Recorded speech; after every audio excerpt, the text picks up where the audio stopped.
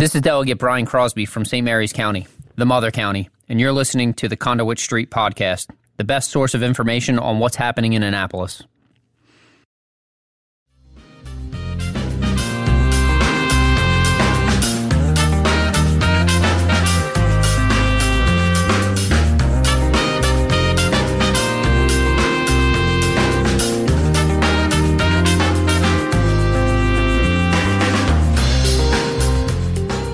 Hello and welcome to the Conduit Street Podcast. Kevin Canale here with Michael Sanderson. Michael, it's Thursday, April 28th. How's it going? Doing okay. We're back to a remote recording, but I love this idea of clicking through a bunch of issues from the legislative session that's just a couple weeks behind us. So did round one last week, and I want to talk about labor education stuff this week. I'm looking forward to it. Today we have with us special guest Brianna January, MACo policy team member, and I think as Michael alluded to a little bit, her policy portfolio includes education, schools and capital facilities, employee benefits and relations, business affairs, and more. Brianna, thank you so much for joining us. We're looking forward to this talk today. Yeah, I am too. I definitely was not busy at all this session. Yeah, none of us were. None of us were.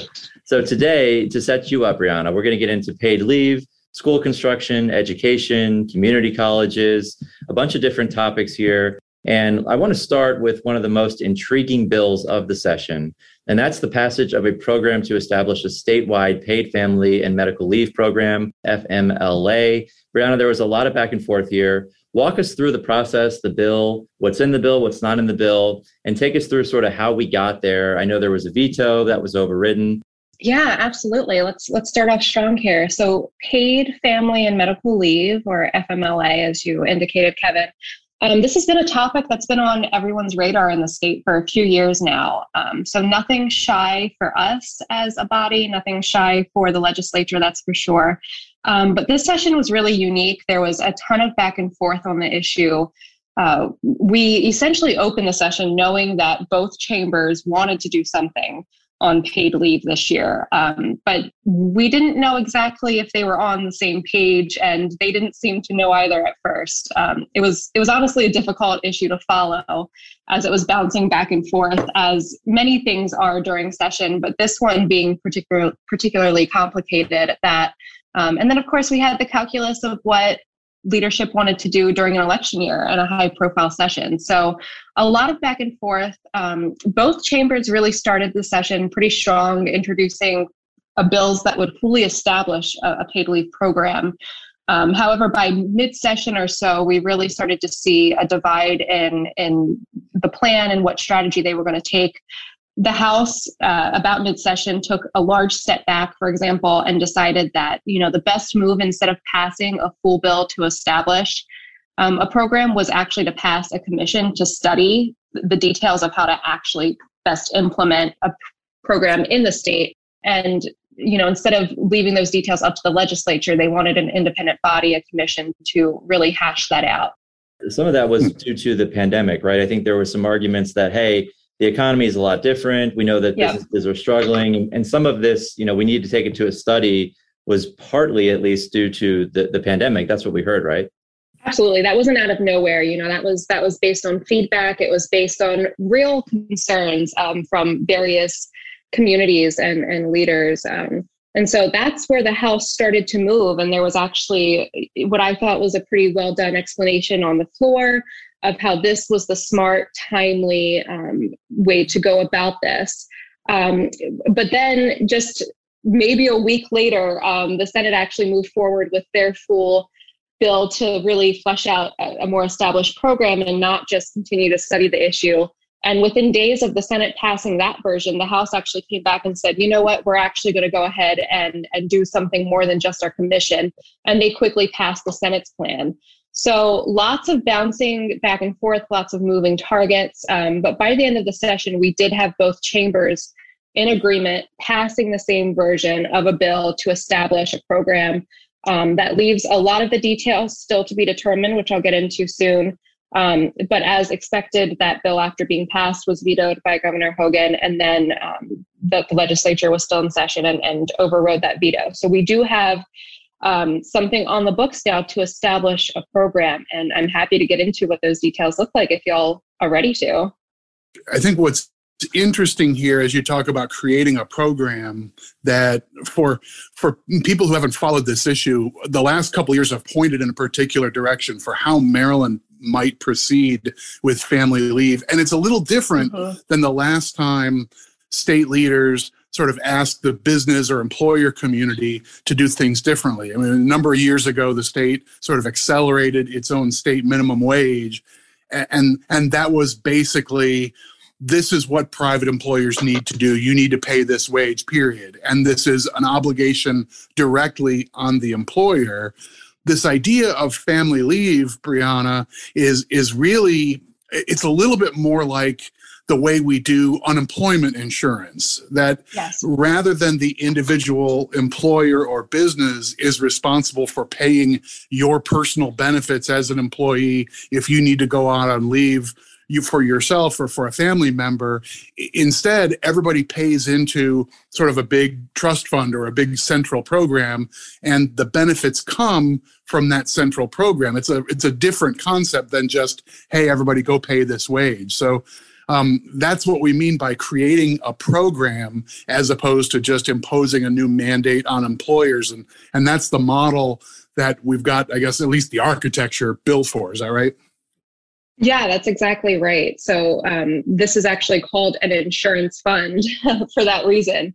And it's designed to be distributed and maintained by the state, and to then distribute to individual folks who are looking to seek the benefit. And so the bill that did pass would establish that insurance fund, if you will, with contributions starting from both employers and employees in October of 23, and with that benefit being available by January of 25. And that benefit would include up to 12 weeks of paid leave for medical reasons for the employee or for someone in their family. But it also would include an additional 12 weeks for things like new births or adoptions, for example.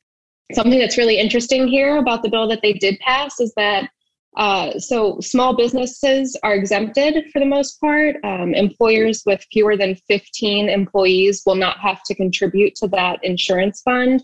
But the employees of those small businesses, every employee in the state will still have to contribute. So that's really interesting. The fund essentially, all of the larger employees then are essentially subsidizing smaller employers, I mean. I think that's important because there was a lot of talk about, well, if I don't want to do it, if I don't want to pay into this program and I don't want to take the leave, I should be able to opt out. But as you both said, this is similar to insurance, right? Where you can't just have, if you're talking about health insurance, you can't just have all the healthy people or the sick people, either one of those groups being on the planet. You have to have a mix, right? Because that's what it's all about. And it's the same thing here, right? You can't have people opting out because then the whole thing falls apart. You have to have enough people to keep this program stable, paying into it. And then most employers are going to pay into it. But that was part of the debate is, well, why does everybody have to do this? You don't have an option. And it's because if you don't have everyone participate, the program sort of falls apart, right? Exactly. And also to that note, it's just like health insurance in the sense that you never know when you're going to need to take that benefit. So the idea is that up front, everyone contributes and then it's available if you need to take it in the future.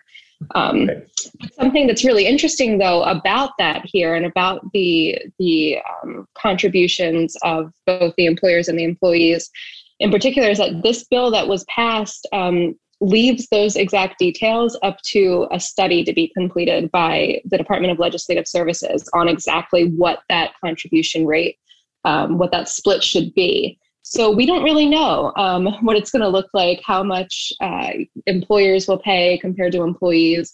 That is to be determined. And I'm saying that with emphasis on the fact that the contributions are set to start next October.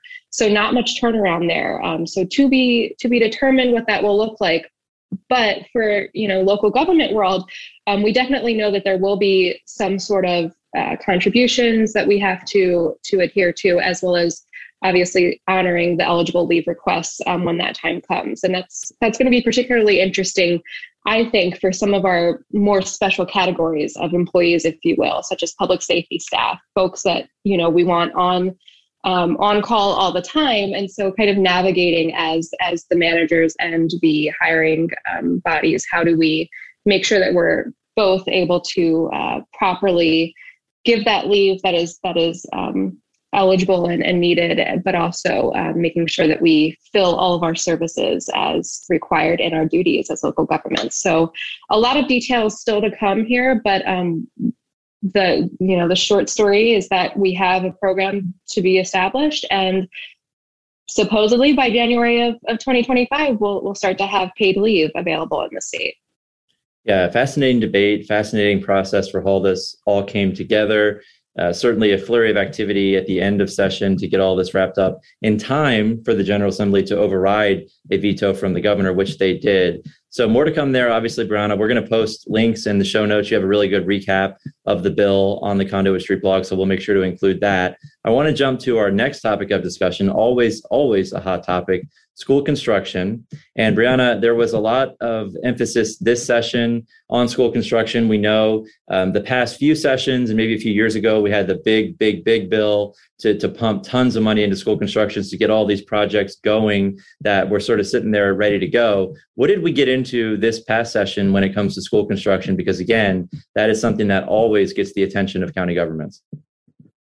Yeah, absolutely. I think that school construction, as I'm learning more on the general topic, I think that it's always going to be a very hot one that we will never not have interest in for legislative session purposes.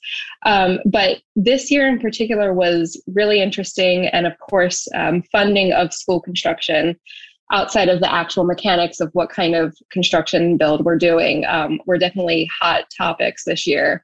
We saw several bills that would have, for example, required locals to fully fund some major remediation and like testing of school facilities for various issues like mold and other things like that. Those were challenges, and there were others to like eliminate any sort of state funding support for traditional energy systems, for example, which is not quite realistic for county needs or abilities at this time, but those sort of bills did not pass. There was nothing major this year that would be detrimental to local government's ability to provide safe and healthy school facilities for our students. So that's great news. That was in large part thanks to MACo's advocacy and really educating legislators on these issues and things like that. What did pass, however, was a major bill stemming from the interim work group on school construction, which we've talked about before on the podcast. MACo had a seat on that board via Frederick County Executive Jan Gardner. That was an interim work group that did a lot of really took a lot of hard looks at how we do school construction as a state, how we want to use things like facility assessments to inform where we are with school maintenance, building maintenance, and things like that, and where we want to go. And so that was really a landmark bill this session, in my opinion. And it really does a lot of good for counties in particular as really the funders and the project managers of school construction and maintenance. Lots in that bill. It was quite a hefty one, but it all stemmed from really healthy debate and discussion during the interim by that work group. Something super, yeah, Michael?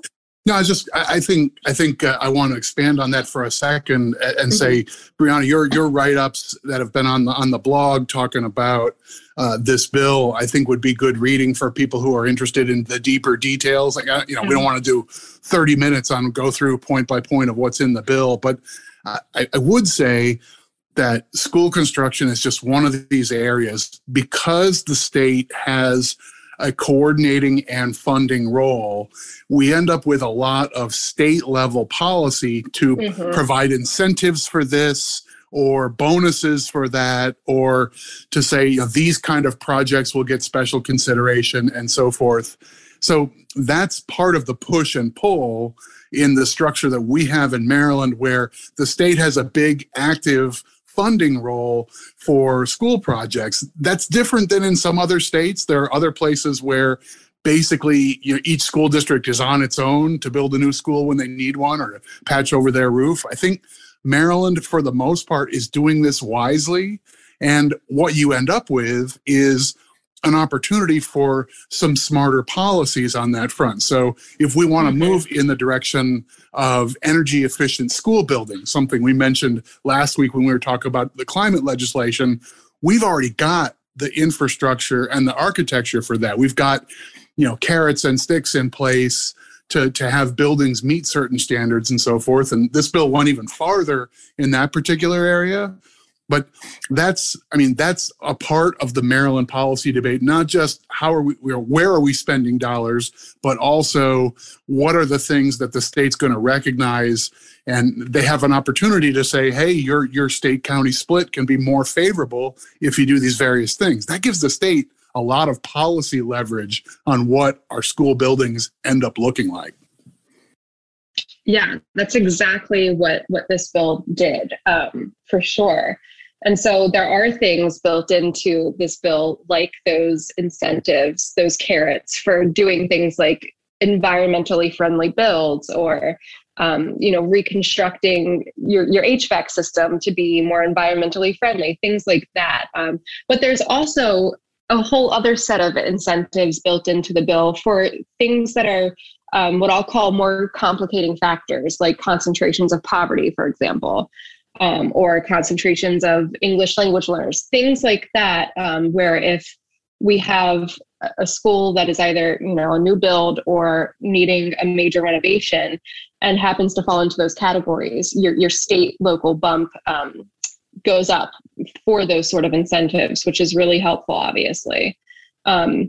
The bill also set some guardrails around assessing school facilities and working in particular with the local school systems to better do so. We saw kind of a rocky start to the beginning of the work group, simply because there was some issues with school facility assessments and kind of the process really getting that off the ground, and how the state was working with locals in collecting that data and things like that. So this bill tries to set some guardrails around not only how the state should be working with the locals to do that in the future, but also then what that data can be used to do. So prioritizing projects, for example, based on the lifeline of a school facility, or based on the quality of certain systems, things like that.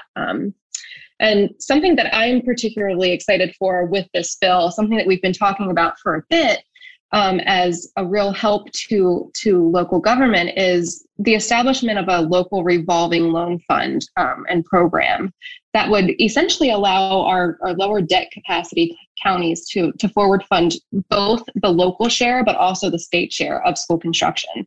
So that means we'll have counties able to move forward with projects much sooner than anticipated because of this revolving loan fund. And to that note, there was a pretty hefty state appropriation dedicated to this fund. The number is escaping me at the moment, but I know that it was between 40 and 50 million just for the first year. So some real potential for leverage there. And I think that that'll be really useful for a lot of folks. It's a big deal, and a lot of work went into this. And you mentioned County Executive Gardner. She has been the expert on this issue, representing county governments for many years. So really good news on that front, Brianna. This is something that is going to be a recurring issue as everybody wants to build more schools, modernize schools, make them more energy efficient, et cetera. We're on board for all of that. We just need to make sure that we have the right tools and the right support from the state to make that happen. Along those lines, sticking with education, I want to also talk about, because we are the Conduit Street podcast and we talk about the blueprint in Kerwin early and often, the Accountability Implementation Board, the AIB. This is building off of the blueprint for Maryland's future. This is how we're going to implement the bill, make sure that everything goes as planned. And so we have this board, and Michael and Brianna, I think you were both involved in AIB and maintenance of effort stuff.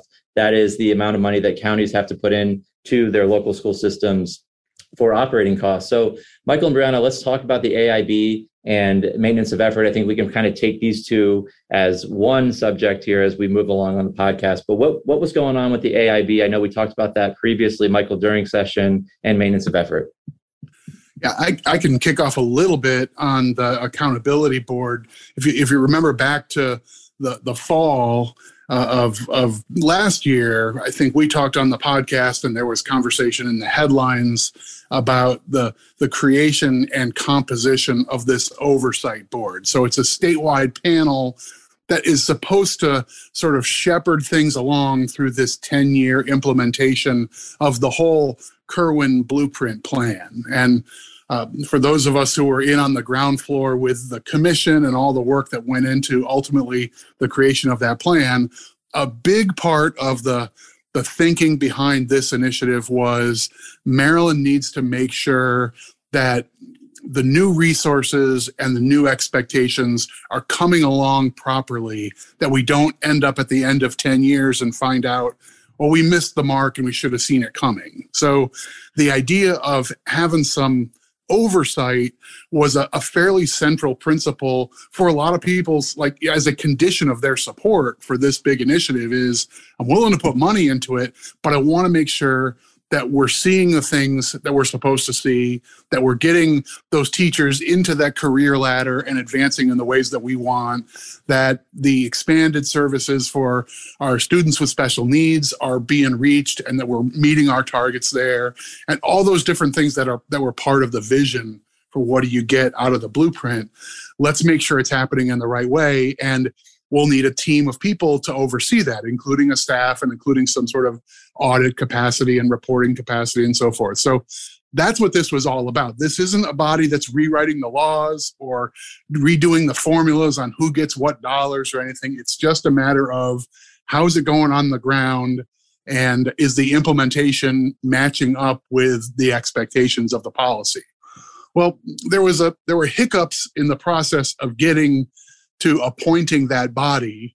And when applications were received for who wanted to serve, there wasn't the geographic diversity that you might have expected. You might have thought there'd be people from every corner of the state saying, I want to be part of this body. Instead, we had pockets of people from certain parts of the state, but not others. And the selection process with the group of people they had to work with ended up saying, here's our list of candidates. I'm trying to remember how this worked, Brianna. You might remember the details, but I think the bill had a nominating committee recommend something like 9 or 10 people, and then the governor had to select a subset of that list, something like 7 out of 9. Do you remember the specifics? Correct. Yeah, that sounds about right. Yeah. So, but it was a short list to choose from. Mm-hmm. Right. And so, the governor was handed a list of, I think by most people's judgment, a qualified and respectable group of people, but the pins on the map were kind of consolidated. It's like, a lot in Baltimore and a few from Montgomery, and that's most of it. So, there were folks from the more rural parts of the state and from Prince George's County and from other parts of the state saying it doesn't look like our area is represented, at least as far as the membership of this body goes. Is that right? So we knew that there would be some debate about what would happen there. And then in addition to the geographic representation, just the process, because the Kirwan bill was originally vetoed and overridden, and that took an extra year, just the process of getting the members appointed and in place and getting them staffed up, it all happened later than expected. So we needed legislation in the 22 session to tidy up the sort of timetables and expectations for what this accountability board was going to do, when they were going to report various things and so forth. So we knew coming into this legislative session that this was going to be something legislature is going to have to refine some timetables and make some changes and at least consider the membership of that body and so forth. So all this stuff was teed up for some legislative conversation. That's fair? Yeah, it was. And there was some healthy conversation for sure. Unfortunately, we didn't see that particular bill this year move to expand the makeup of the AIB. However, I'll note that there have been a lot of really robust discussions on the AIB itself with the current members on the need to have more representation and to better represent all of Maryland's diverse needs in this huge undertaking. And right. So there's been talk, for example, about possibly assigning not consultants, but folks to really help guide the body that aren't members themselves, but experts from different regions and on different topics that can help guide their thinking and really make sure that all of Maryland's needs are met representatively. But we didn't actually see the legislation go anywhere. And I think that could possibly be simply not wanting to put into law these stipulations of the exact makeup of each member and where they should come from. Maybe that was a little bit too prescriptive for everyone's appetite.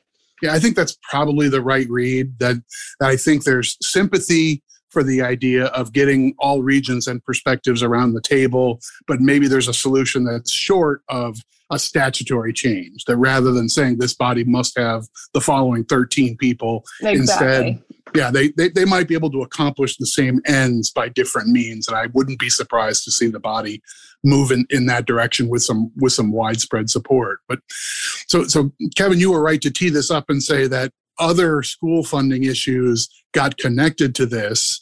And in the midst of the bill that we knew needed to pass that changed timetables and expectations for the accountability process, we also ended up seeing some clarifications for county funding requirements. We tend to refer to the maintenance of effort, the state law that says the counties need to continue funding per pupil as much as you did the prior year. You can't backtrack on school funding. And I'm doing a lot of work with that short description for what is a big, complicated, and thorny issue that's technical. I love technical stuff, but we'll hold off on that for the moment. There's plenty of that was a generous description, Michael. But so the quirky issue this year was the student count in the fall of 2021 still showed lots of school systems down 2, 3, 4, 5% in their student count compared to a couple of years ago. So under the law, you fund per pupil. And if you have 5% fewer students, that theoretically puts on the table that the county could say, well, we're going to cut funding by 5%, but we'll be maintaining our per pupil funding. If those kids are gone forever and they're just not going to be part of the school system, that might be the appropriate thing to do. But if you think that school count is kind of blurry because of lingering pandemic effects, and I think that's a reasonable point of view, then you probably don't want to see school systems get cut proportionally by that student count, because you're not going to lay off 5% of your teachers and get rid of a bunch of school buses and shut down 1 out of every 20 school buildings. You're not doing that. So if we're in a blip, then it makes sense to have the school funding laws avoid a permanent consequence from that blip. What they ended up passing got a little technical and a little complicated, which again, I love technical and complicated, but I'll abbreviate the whole thing a fair amount and just say they came up with a pretty elegant solution to more or less say, if you would have been able to cut funding this year because your population's down, we're going to kind of hold our nose, sort of ignore this year's student count for that purpose, just flat fund the schools at a minimum. And if that means that we've artificially bumped up your dollars per student, like same total dollars divided by fewer students is as if you gave a big bump, we'll exclude that from next year's calculation. So we'll make a 1-year fix to recognize that there's probably a 1-year blip in the enrollment counts. I think that's more or less the right way to tie up the loose ends on what we hope is the tail end of these quirky consequences of the health pandemic that has other consequences like school attendance. And Michael, that might sound familiar, that 1-year fix, because that's something we've had to do last year as well, right? We knew that we were missing kids. We don't know if they were homeschooled, if they went to private schools, but I think everybody expects that eventually these kids are going to come back to school. And I think you gave a great description. And what they did seemingly makes sense, right? You don't want to cut schools because they've lost enrollment. Those kids, we think, are going to come back. But this is something that we've had to go and adjust for the past few years, right? That's exactly right. So this is 2 years running. We've had to sort of tie up the formulas and make them work smarter. I mean, you write laws for ordinary circumstances. And then when you have a record scratch moment like a pandemic, suddenly you realize we're not sure we can really put faith in the student counts, even though the law says we're supposed to. So let's patch things over. We'll kind of ignore the September 2020 student counts altogether. And that's basically what the state law now does. And for 21, for this county funding purposes, we'll just have that one-time flat funding requirement. And I don't think that's going to be a hardship for the county governments. It's not going to put anybody in a pickle in future years, but we're going to have the resources to at least flat fund this year. I think everybody's going to be cool with it. Makes a lot of sense. And Brianna, along these same lines, as you are our education policy expert, I want to also talk about community colleges. We saw a number of bills for community colleges. We know the community colleges here in Maryland are essential for all Marylanders, especially as we hopefully get out of this pandemic. There's going to be a lot of demand for people to change careers, get more training, and what perfect place to do that, community colleges, right? So a number of bills. And the one thing I want to set you up with, Brianna, we know that the state has never lived up to its funding obligation under the CADE formula, right? That's the state funding formula. County governments also are big partners with community colleges. We fund a lot of money to community colleges, and then student tuition. So you have this state, county, student tuition is how we fund our community colleges. The state has never been able to live up to its formula, constantly kicking the can down the road. What did we see this session? There's some movement there, right? Yeah, absolutely. I'm so glad that you're bringing up community colleges, Kevin, because I truly think that this is one of the most important things to happen this session for counties as supporters of our community colleges, like you said. And so for the first time ever, community colleges were fully funded in the governor's proposed budget.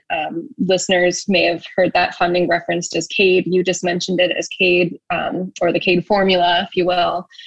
Kevin. And so they'll be happy to hear that the formula is fully funded for the first time ever. The governor actually put it right in his proposed budget, and then the legislature maintained that.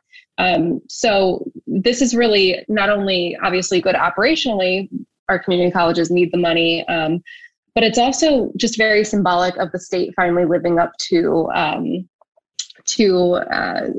really prioritizing community colleges as being high quality institutions for higher education. In particular, this funding formula ties community college funding to a percentage of what the state provides our four-year institutions. And so this is really a great symbol of showing, our community colleges and the students and the professionals that attend and work at them are just as important and just as valuable as those at our four-year institutions. And so that funding is in next year's budget. That's absolutely great. We will have to return next year and to make sure that, that funding level is maintained. I think that it's pretty routine that every session we see a bill to make sure that it's fully funded.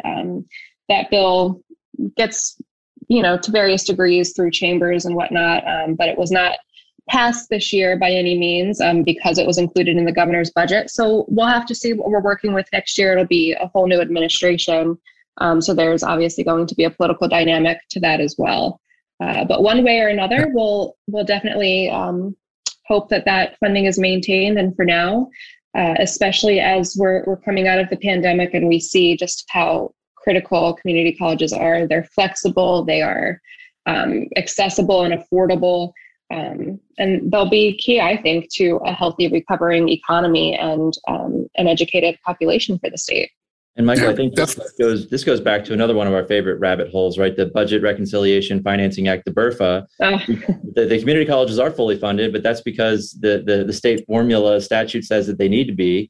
And the governor did not put in a BRFA, which is, again, how the companion bill to the budget typically that sort of makes things work. And the governor can propose cuts there to balance the budget. Mm-hmm. We didn't see a BRFA. And so, yes, community colleges are fully funded because that's what state law says, right? Yeah, exactly. That's more or less how it came together. The story of how these things take sometimes longer than expected is like interesting. I don't want to beat it to death, but I've lost track of how many years ago it was that the current version of the CADE formula, this program that's named after a longtime legislative champion, Jack Cade was a senator on the Budget and Tax Committee and was influential in a lot of ways, but really committed to two-year schools. And the CADE formula basically said the right thing to do, we know, is to pin the support for our two-year schools, basically use the foundation of the way we support our four-year schools and pin B to A, right? But when you do that, typically as a legislative compromise, you say, well, we have an aspirational goal and we want to get all the way to B should be 29% of A. And that's more or less what the CADE formula said. And it was originally passed, I don't even know how many years, 10, 15 years ago, maybe, with a multi-year phase-in, as political processes are wont to do. We'll get there over some stretch of time. But as it turned out, and this is, governors of both parties and fiscal circumstances all over the place, you get to a certain spot, and this is the year where you're supposed to jump by a full percent or 0.75% in that ratio. And it turns out part of the budget reconciliation plan for a lot of those years was, we can't afford our jump this year. Let's just extend it out. Instead of doing it this year, we'll push everything back one more year.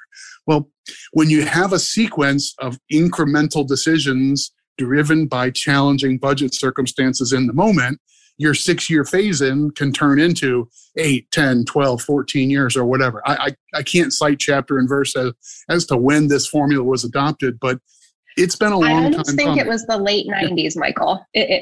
Almost, yeah. It's been a while. Right. So but that's what we're talking about. Is this has been, everybody knew the right place to be, and nobody really differed with the theory behind it. It was just a matter of taking that next step in every given incident year has proven tough. And when you have a vehicle, this big, cudgel like a budget reconciliation bill that says we're going to make all 25 changes in this bill to make this year's fiscal plan pass, you kind of have to vote for the budget reconciliation bill. That's the only way the whole thing comes together. So it's not that people kept saying, you know what, we kind of on the sly hate our community colleges. No one was saying that. It was rather, well, we needed to solve a $240 million problem this year. This is the bill that does it. And sorry, like 11 million of that comes out of the community colleges. They won't get the bump they were anticipating. Right? We saw that lots of times over past years. This is the year we put the bow on it and finally get to the goal. And that's a good thing. Yeah, 1996 was when the CADE formula was established. So many, many years now that we've been dealing with this. And of course, when state funding lags, pressure builds on counties and student tuition. No one wants that to happen. But as you said, Michael, it's hard to vote against the BRFA because that's what you need to make the budget work. So thankfully, we didn't see that this year. We're really excited for our community colleges, our partners. We are huge fans and advocates for our community colleges. So really great news there when it comes to community college funding. More work to do, as you said, Brianna, but I'm really excited about that one. And I think it's the right thing to do. It took a long time to get here, but here we are. I know that the folks at the community colleges are excited. Their association is excited. So overall, great news for them.